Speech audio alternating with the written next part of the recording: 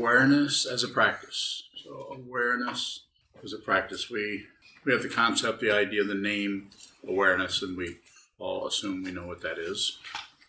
But it may not be exactly what I mean by that. So to actually practice prioritizing the awareness, it seems to be necessary to be very aware of what is arising in the awareness. This is arising in your awareness. In your awareness. My hand spinning around is arising in your awareness. When the awareness is a practice, then you are seeing, you are witnessing, you are observing the space in which those things occur, and at the same time not missing what's arising in that space.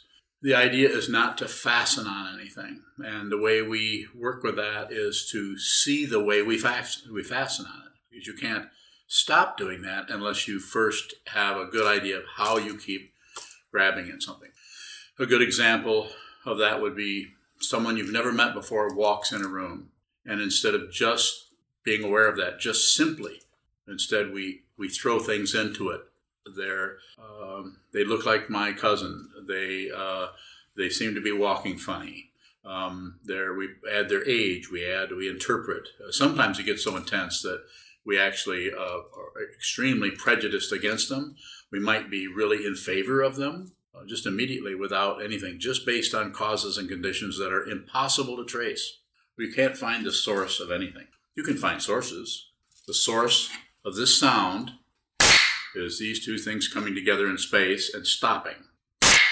It says silence on there in Chinese characters, because that's after they come together. That's when the silence starts, as if it's ever ended. So we impute, or we think, or we imagine that we just see this causes that. So that's the end of that. But we don't. If we do try to go any deeper than that, we see that you can't really find the first cause. You'd have to go back and find out where this tree and when they took it out of there, when they cut it into this shape, who carved those little glyphs in there, where these hands came from. I'm not just being silly about it. I'm saying to really look deeply into the source of everything, it just starts to spread out all over the place. The causes and conditions are innumerable. You can't trace them or count them. This is what the Buddha meant when he taught that everything is dependently arisen. Nothing comes from its own side as a solitary being or self without all of the causes and conditions that came together for that being to even be there, starting with your mother and your dad, your grandfather, your grandmother, on both sides, and all the way back. Not to mention everything else that had to be exactly in place for you to actually appear at the time you did when you were born. Then once you're born, then you get to your fundamental, your consciousness, your awareness. It gets to ride along in this container we call a human form for a while. 3 years, 8 years, 20 years, 100 years, until it comes to an end. Anything that starts up is going to end. It's called impermanence. So why am I, as anyone, emphasizing the awareness part of the consciousness? There's all kinds of things that are going on in consciousness. The consciousness that is not a part of our focus or part of our witnessing is actually happening also. That's what controls your body temperature, controls the amount of glucose in your brainstem, and so on. All the little things that are all being modulated and attenuated and so on in your whole, just the biological part, not to mention that which is beyond the biology, which is, for lack of any other word for it, we would call it our spirit. So awareness as a practice would be the idea that it's taught here is a shikantaza, or the Japanese translation is just precisely this. Just precisely this. So if you sit down, hold still, especially if you sit in a symmetrical position where your back is straight, you're alert. The body and the mind are not as separated as they look. You can't find the mind, so as I say over and over again, we can find the body. Hold the body very still for long periods of time. You don't have to be a Buddhist particularly. It's going to help because down through the centuries, people have been doing this kind of a practice. As students of the Buddha's teaching and other Buddhist teachers down through the ages, and it's good to have a little help. It's good to, when you're wondering what this is, to go into the traditional teachings, the sutras, and so on, and study those so that you have some kind of a mental support for even doing such a thing as awareness practice, sometimes called meditation. But then I'm not using the word meditation because meditation, go onto Amazon and you'll have countless numbers of books on meditation. When I started doing this many years ago, there wasn't much. And I think in the 60s, when I first read about Buddhism, I think in the library or there wasn't any Amazon, of course. Things were better then, actually, in some ways. So there was a few books. I'm sure that there were scholarly books because they're in universities and so on, but they weren't available at the local library necessarily. So awareness as a practice, the idea there is to see fundamentally. This means right through your projections, your ideas, your concepts, your hopes and fears. Going back to the idea of if you can, when you meet someone for the first time, if you can look at that person and not have any extra thoughts, no judgments, no ideas arise, and no analysis or judgments, if you can do that, then you're probably quite a bit of awareness is being prioritized there. Difficult to do that. I'm not saying stop thinking. I'm just saying be aware. And if you are aware, if that's a priority, then the thinking process, it may come in and it may not, but it won't swipe your awareness and fill your awareness up with a bunch of thoughts about what this is, what's going on, whether you should do this, whether you shouldn't do that, whether it's a good person, a bad person, a good situation, a bad situation, and so on. And so the idea there, by strengthening the awareness, how are you doing? This gentleman right here, how you doing? Yeah, you okay? Good. How about you? Was your name Jordan? Right. Yeah. Nice to meet you. So what did I just do? Anyone? Included. Was that what I did? How did it look to you? Did you ask a question? Okay. Okay. Anyone else? There's no right or wrong here. I'm just asking you about it.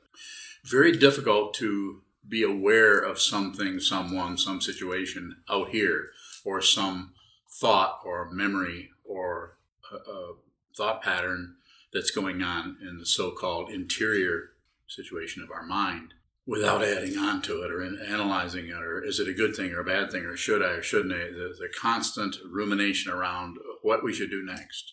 And so this is why it's so valuable to meditate, to find some time in your life to come into a room, this room, if you can, or come into your bedroom or your kitchen or your dining room, your hallway, sit down, hold still, sit in a symmetrical situation, have a wall in front of you. And the reason for the wall is not because walls are so cool, but because you actually you have your eyes open, but not much is happening. Just like you would turn your stereo off and you would maybe tell other people in the house, I'm going to go meditate for a while, so I'll be back in an hour or two. That way people won't bother you. And then you sit down and you observe or receive what's happening in your mind. If you don't do that, then you will be at the mercy of the areas of your mind that are unexamined and are impulsive, reactionary, and are based on hope for good things and fear of bad things, and are constantly going back and forth between the two. Question? Often you say that it's not so important the content that comes up. So the example you gave was someone coming in the room, and if we're practicing, have an awareness practice, is there a difference if we see them without a projection or if we see them and notice our projection? It's pretty hard to see them without a projection. So the beginning situation would be to see the projection, see the way. Don't stop it. If someone comes in and that triggers some other kind of negativity, or don't do anything with it. Don't try to stop doing that and make yourself into a better person. Don't look for a more highly polished or refined identity. And go the other way around and look and see the way in which you keep making things more confusing, because that's the area that through the awareness practice, that is the area that by observing that, we see the way it gets its fuel, and you don't even have to shut it off. Just because you're so clear on what's happening, it just starts to back off on its own. You don't get credential for it or get credit for it. Whereas if you go the other way around and you try to fluff yourself up and be a really good person who's always helping everybody and is never critical of anyone, that's probably not going to last very long. That's kind of polishing the outside of what's some really terrible thing to polish. I'll let you use your own imagination. There's some traditional ones, of course. So let's go into the actual situation. That's what's being said.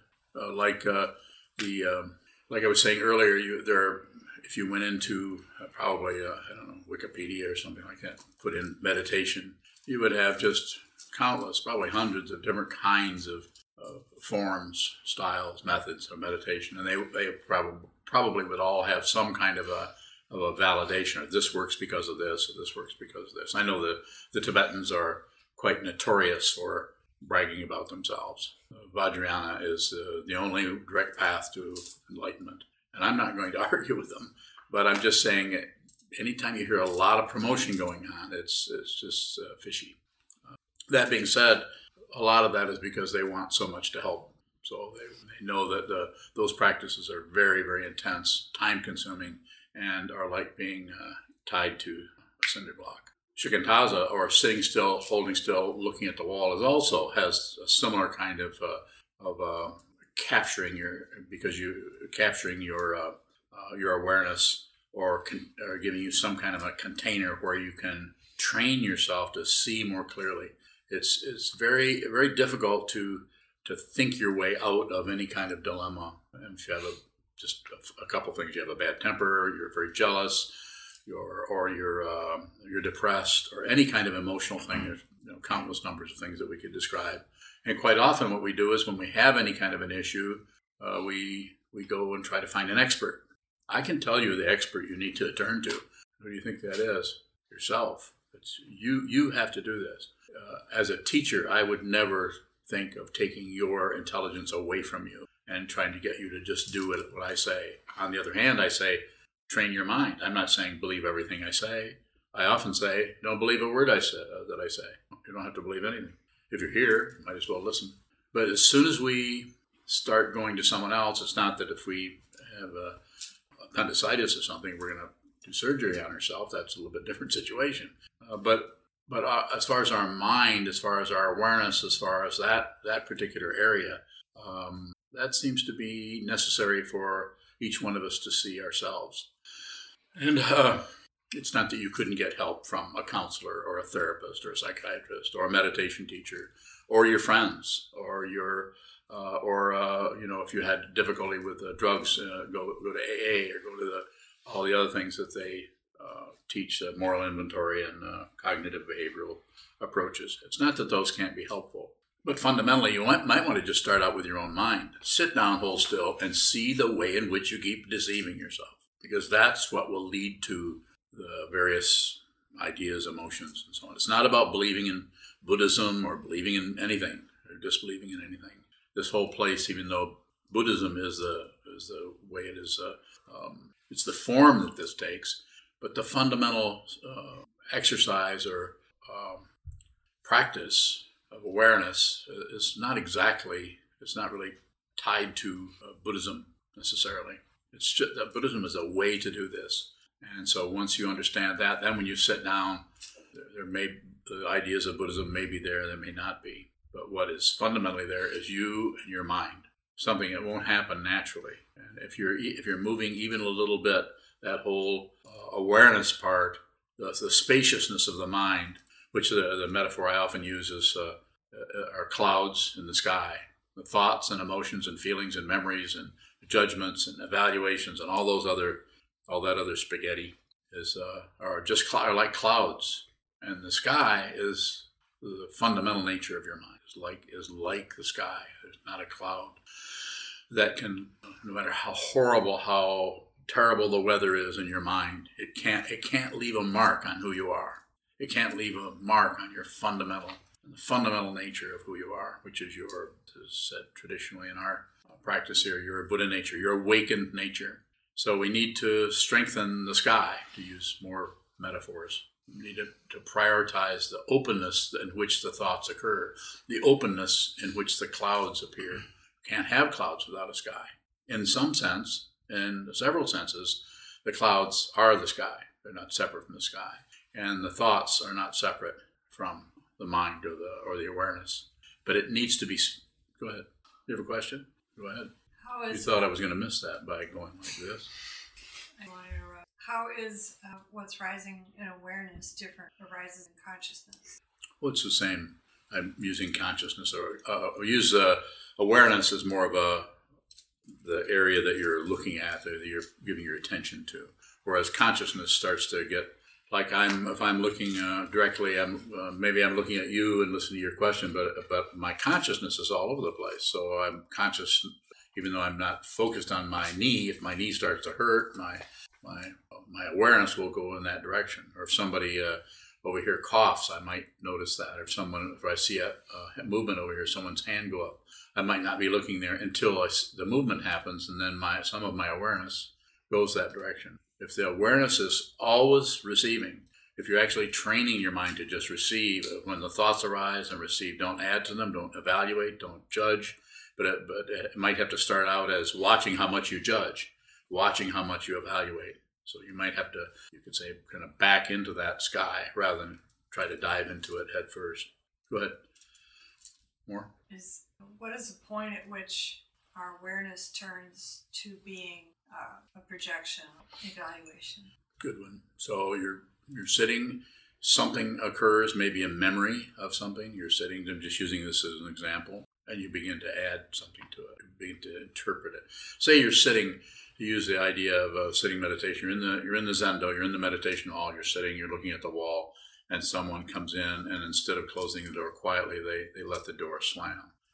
Then just about impossible not to add something onto that. Like, they shouldn't do that. They should close that door more quietly. Haven't they been trained? Is it a new person that doesn't know? Did the wind catch the door? Are they deliberately trying to irritate me? That's a good one. Is that Sokuzan doing that to see if I'm going to jump? Wham! Wham! You'll notice that if you're in the room and you're just including, that whatever arises is totally at home. It's totally welcome to come into your consciousness without any particular disturbance.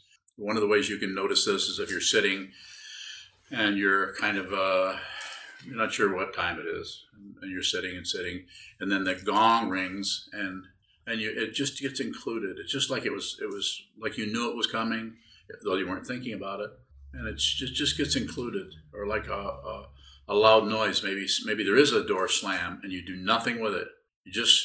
You barely register. You hear the sound, but it's like there's no one hearing the sound, because it's just awareness. So it doesn't immediately go into the object, which is the slam, and then the person that you are, the subject, witnessing that, and then adding on to, it shouldn't be happening, I shouldn't do that, I should be able to listen to that without having any reaction. That would be the other one. So going the other direction, someone can be sitting, and if you're lost in thought, in other words, if you're in some kind of a daydream, not wrong, this is not a correction by any means, it's about awareness. So you may have to get lost in a daydream for a while.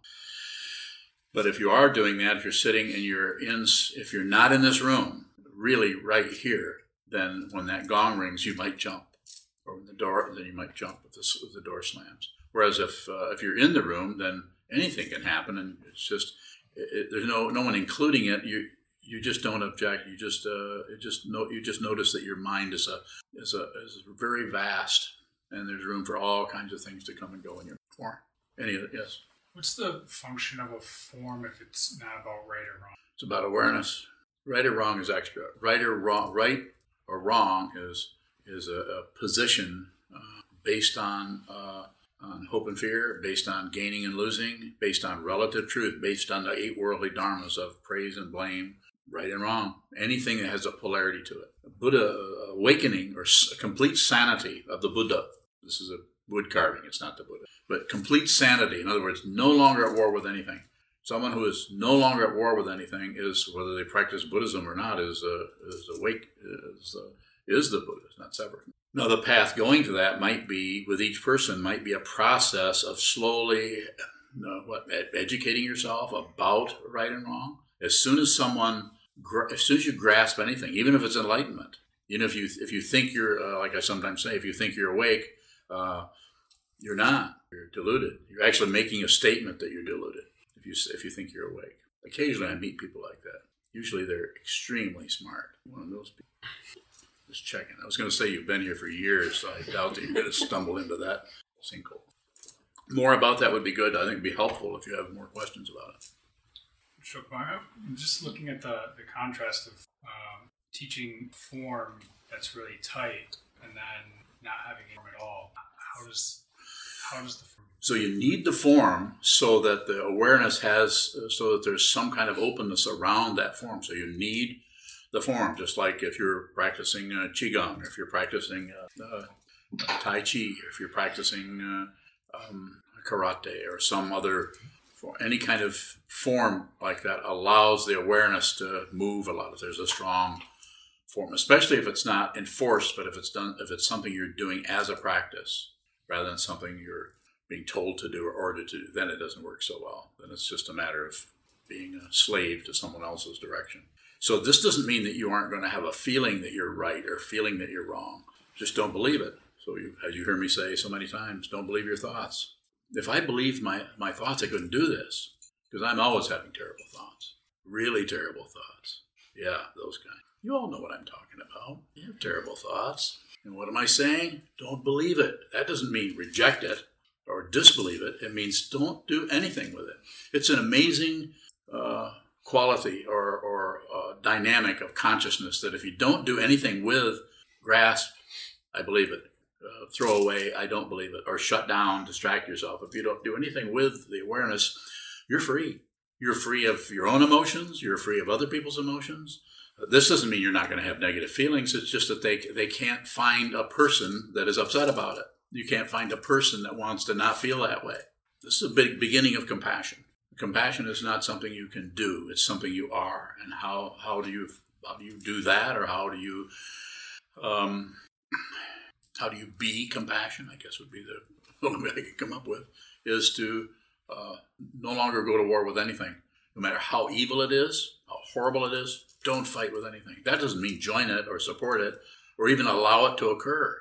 If you see someone, as I've said, I've used an example before, if you see someone going and hurting someone else and you're in a position to do something about it, you should stop them. But I'm not saying you should do it out of some kind of a judgment. It should be done out of just a complete understanding of the space that you're in. The example I sometimes use, you have there's a mother and a child are walking down the road, and the child breaks away from the mother and runs out into the road, and you see an oncoming car. You don't call over to the mother and say, "Is it okay if I save your child?" No, you save the child.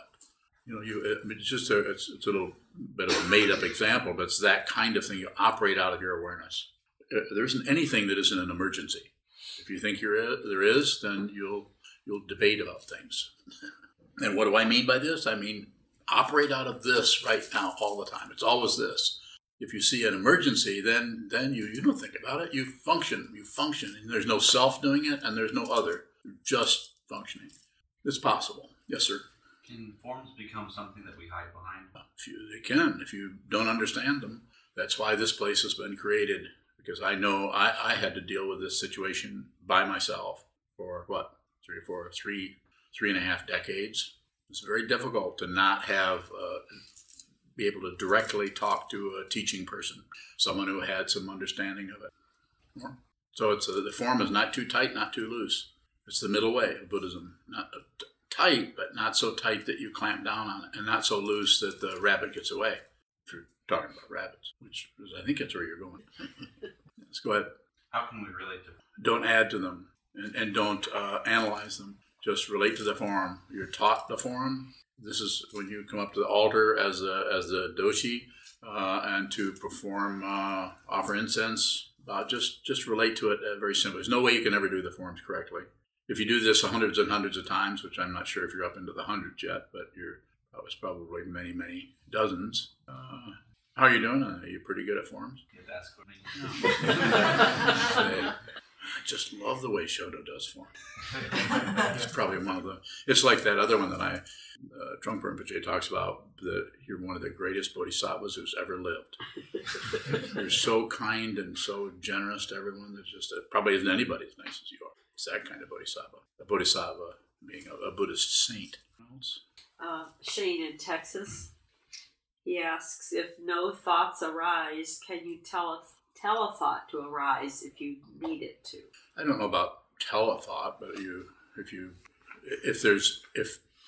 the awareness has the priority, if you're leading your life with your awareness, in other words, there's an openness of receiving everything, receiving sight, sound, smells, taste, through the six sense fields, including the mind. If you're just on receive all the time, and you don't have some kind of paranoid smoke screen in front of you, so nothing happens that's threatening, then when it's time to think, the thinking is in the service of the awareness, rather than the awareness is in the service of the thinking process, which is basically paranoid. So then, yes, and you would time to think about something. Then the awareness starts to fill up with how to put gas into a lawnmower, how to fix how to deal with the door that's frozen and won't shut. So you'd start by stop slamming it. I know Mason's not watching; he doesn't watch my. Anyway, he was this morning. He's trying to get on the plane, and he's trying to get that door to close, and he was slamming it and slamming it and slamming it, and then he came back inside, and we got a hairdryer out. We were blowing the hairdryer on the lock and everything, trying to get it to thaw, because that we assumed that's why. Maybe that was the reason fundamentally, but then Unyo came out and went click. We came back out, so she says they just closed it. She's very good at not bragging or rubbing it in. You didn't even say to me, "What in the hell were you thinking? Slamming that door? Are you an idiot?" It was very funny for 6 a.m. or whatever it was. And I'm in there. I tell you my thinking process. I'm thinking of a hairdryer, and I'm thinking, let's see, we've got a bungee strap and hook that onto the door, and then hooked it onto. Where we're going to hook that other end. And I even got some string. I was getting ready to. Well, maybe we can tie it to something. So she closes the door. It's quite funny. It's a nice kind of embarrassment, though. Further questions? Yes. From Andrew up in Grand Rapids. I know him. He asks, how can we be patient when every moment is an emergency? Those are not separate from each other. Maybe I can point it out in this way. You'll notice that when there is a really intense emergency where you're panicked, everything slows right down. You have all the time you need to get to what you need to. It's like somebody else's. I'm not saying if you're, some people are extremely panic really easy, but then a lot of us, I'm referring to, in this case, to Andrew, that, if something is really an emergency and you know that you need to function, you're not going to fill it up with a bunch of fear. You're just going to function. And that's true with every moment. That's true with this moment. It's true when I come in here and bow to this altar and come over here and sit down, and I have a talk title, which I couldn't even remember. And now I'm talking, and all these words are coming out of nowhere. And you might say, well, that's obvious. Well, just saying everything is an emergency, it's just a way of saying that it's always right now. The emergency takes us into a kind of space where there's no emphasis on success and failure. There's no emphasis on how I look, or you just run into the street and grab the child and bring the child back, and then you might kind of panic when you realize what you've just been through and what a close call that was. We probably all have some kind of a story like that where something functioned really, really immediately and very quickly without no forethought. If we're receiving what's happening, what's unhinging, how is not the mercy of. Because we see how we deceive ourselves, and we see what a fool we are to assume that we know everything about everything. It's the beginning. If someone is ever going to be, if you or anyone in here is ever going to be in a situation where someone would say that you were humble or you had humility, it would be because you looked so deeply into yourself and saw that you're how full of yourself you are. Not just you, but anybody. You have to really go in and look and see that. It's not about being beating yourself up. It's about seeing that you really can't really know very much in terms of some kind of knowledge that sets you above everyone. So the sense of, wouldn't call it self-effacement, but not being particularly pretentious about anything. And if you're, as I've sometimes said, if you know you're a fool, then it's pretty hard for anybody to make a fool out of you. If you know that you don't have the kind of narcissism or self-centeredness that is always looking out for your own advantage. More? We start to Just observe it. You may try to cover it up, and then just observe that. And everyone is a little different, quite a bit different. So people may do that in different ways.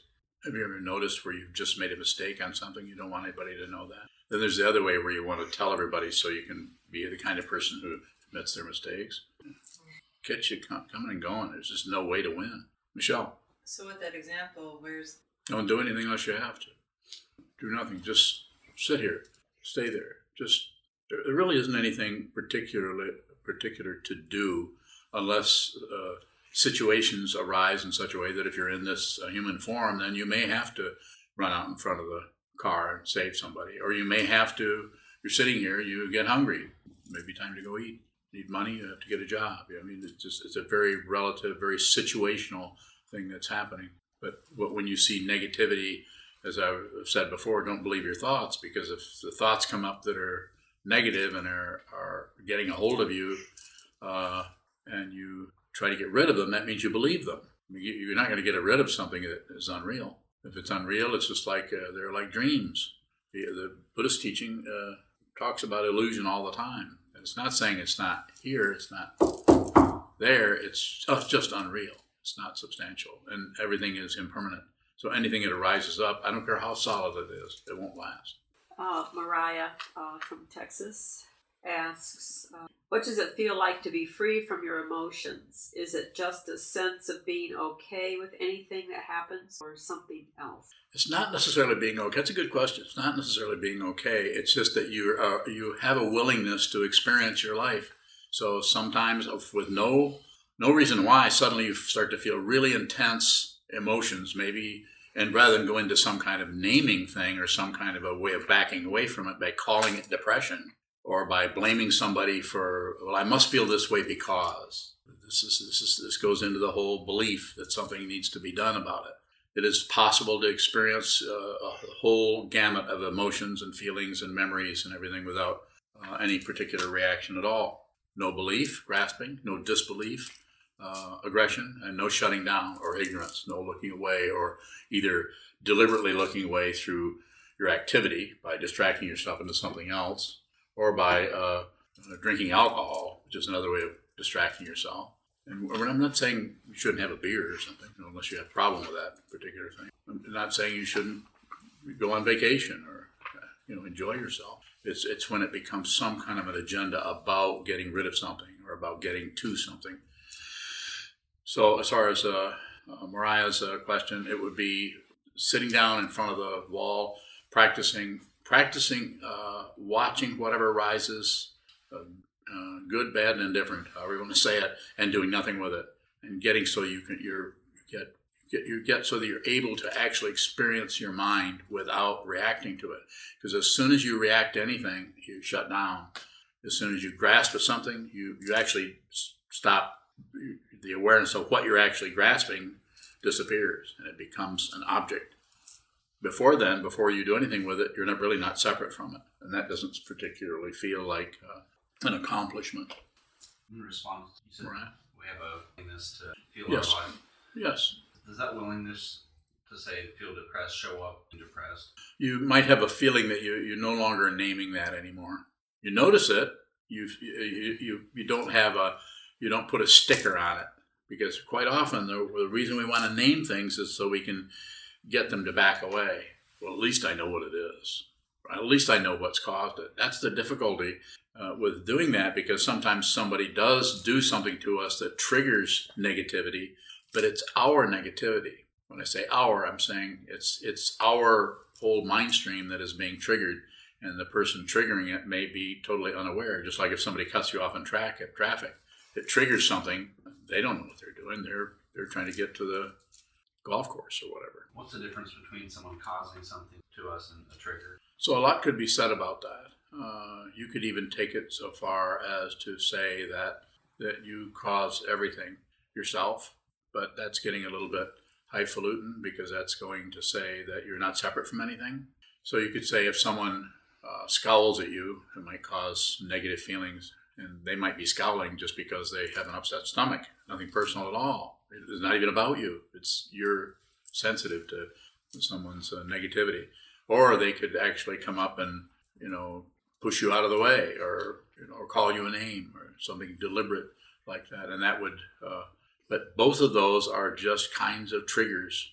And what needs to be seen there, if I may say it this way, I've said it similarly, is that a person who is deliberately doing something to you wouldn't be doing that if they weren't suffering themselves. And one of the ways we get rid of our suffering is to go to war with someone else, to blame someone.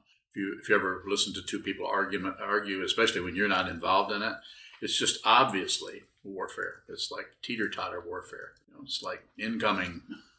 You have wars, but it's based on the projections of each person. I'm right, they're wrong. And it's unsearchable in the sense you can't find the first cause for anything. Like I was saying about the sticks, the clackers, putting those together. You can blame this one for the sound, or you can blame this one. You can blame both of them. But there's no first cause. You could blame my hands for picking them up. It's just, and I'm not trying to be vague. I'm just saying that goes back and back and back if we look at it in terms of cause and effect.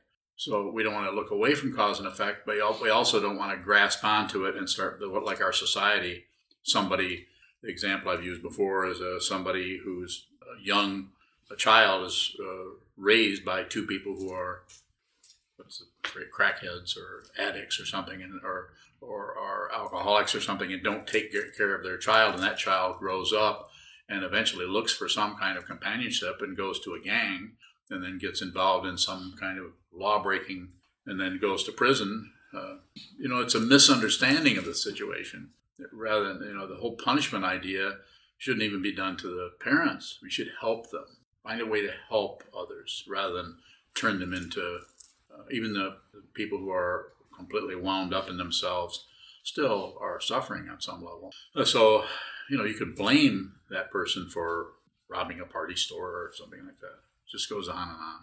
I use that example because I met someone going into prisons and teaching meditation in prisons who was practicing meditation, and that's how he got into prison. This time it'd be about 30 years ago. He's an old man now. He went in when he was, 14, 15, Michigan Department of Corrections. Not a good way to work with. So this doesn't mean that when someone does something inadvertently and it triggers something, it's still, the cause and effect is going to go on whether we see the nature of it or not. And the nature of it is, even though it's very intense, don't necessarily believe it. Don't disbelieve it. Don't look away from it, and just work with it as it appears. One time you might be more clear that person is treating you ill because they are so upset themselves. They also might be treating you that way because of something you did to them. It's just an endless cycle, of warfare. So a good idea to slow way down and be willing to experience your life, your feelings, and your emotions without making demands that you feel better. As the Buddha said, life is suffering. Life is dissatisfaction. Not particularly nihilistic, just realistic. Further questions? We're at the end of our... Yes? There's another question from Andrew, but I think there might be a word missing unless I'm not reading. Andrew wouldn't leave out a word. He might put too many words in there. Oh, maybe that's it. He asks, can it be helpful to label what comes we observe when we sit? So there are teachings observing the early teachings of the Buddhism and early the Theravadan teachings. There are lots of things of actually using the awareness to kind of lock down, but it has to do with a little bit of control motivation happening there. Thinking, returning to the breath, thinking about this, thinking about that. There's a whole series of instructions and training that go that direction. So, and I'm saying if you gravitate towards that, then go do it. But if you're listening to me, I would say just observe what moves. You don't really need to go in and with some kind of try to become a good person.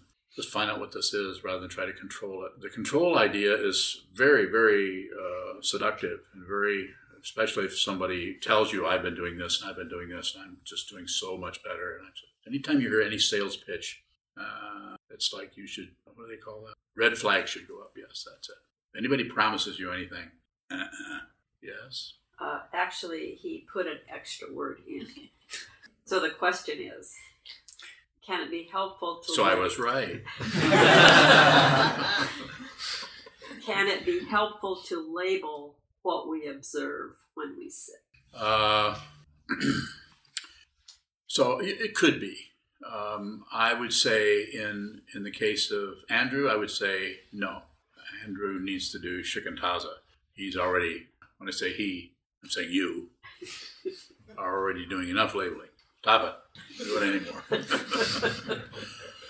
and you know, there is a practice where you sit and you say, you think, there's the one that's when you actually eat, you say lifting, lifting, lifting, lifting, chewing, chewing, chewing. You actually track it. I can't think of the Pali name for that, but it's, I think it's not going to come back to me. But it's a very specific practice where you're actually labeling every little movement of everything. And I would say, go ahead.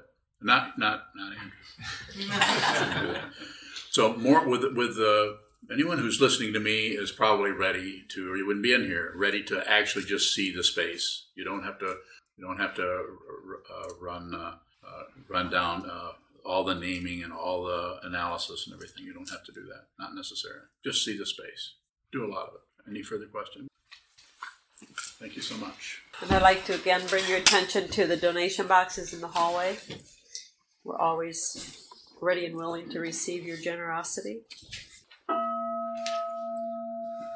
May the mirrors penetrate into all places so that we and every sentient being together can realize the Buddha's way.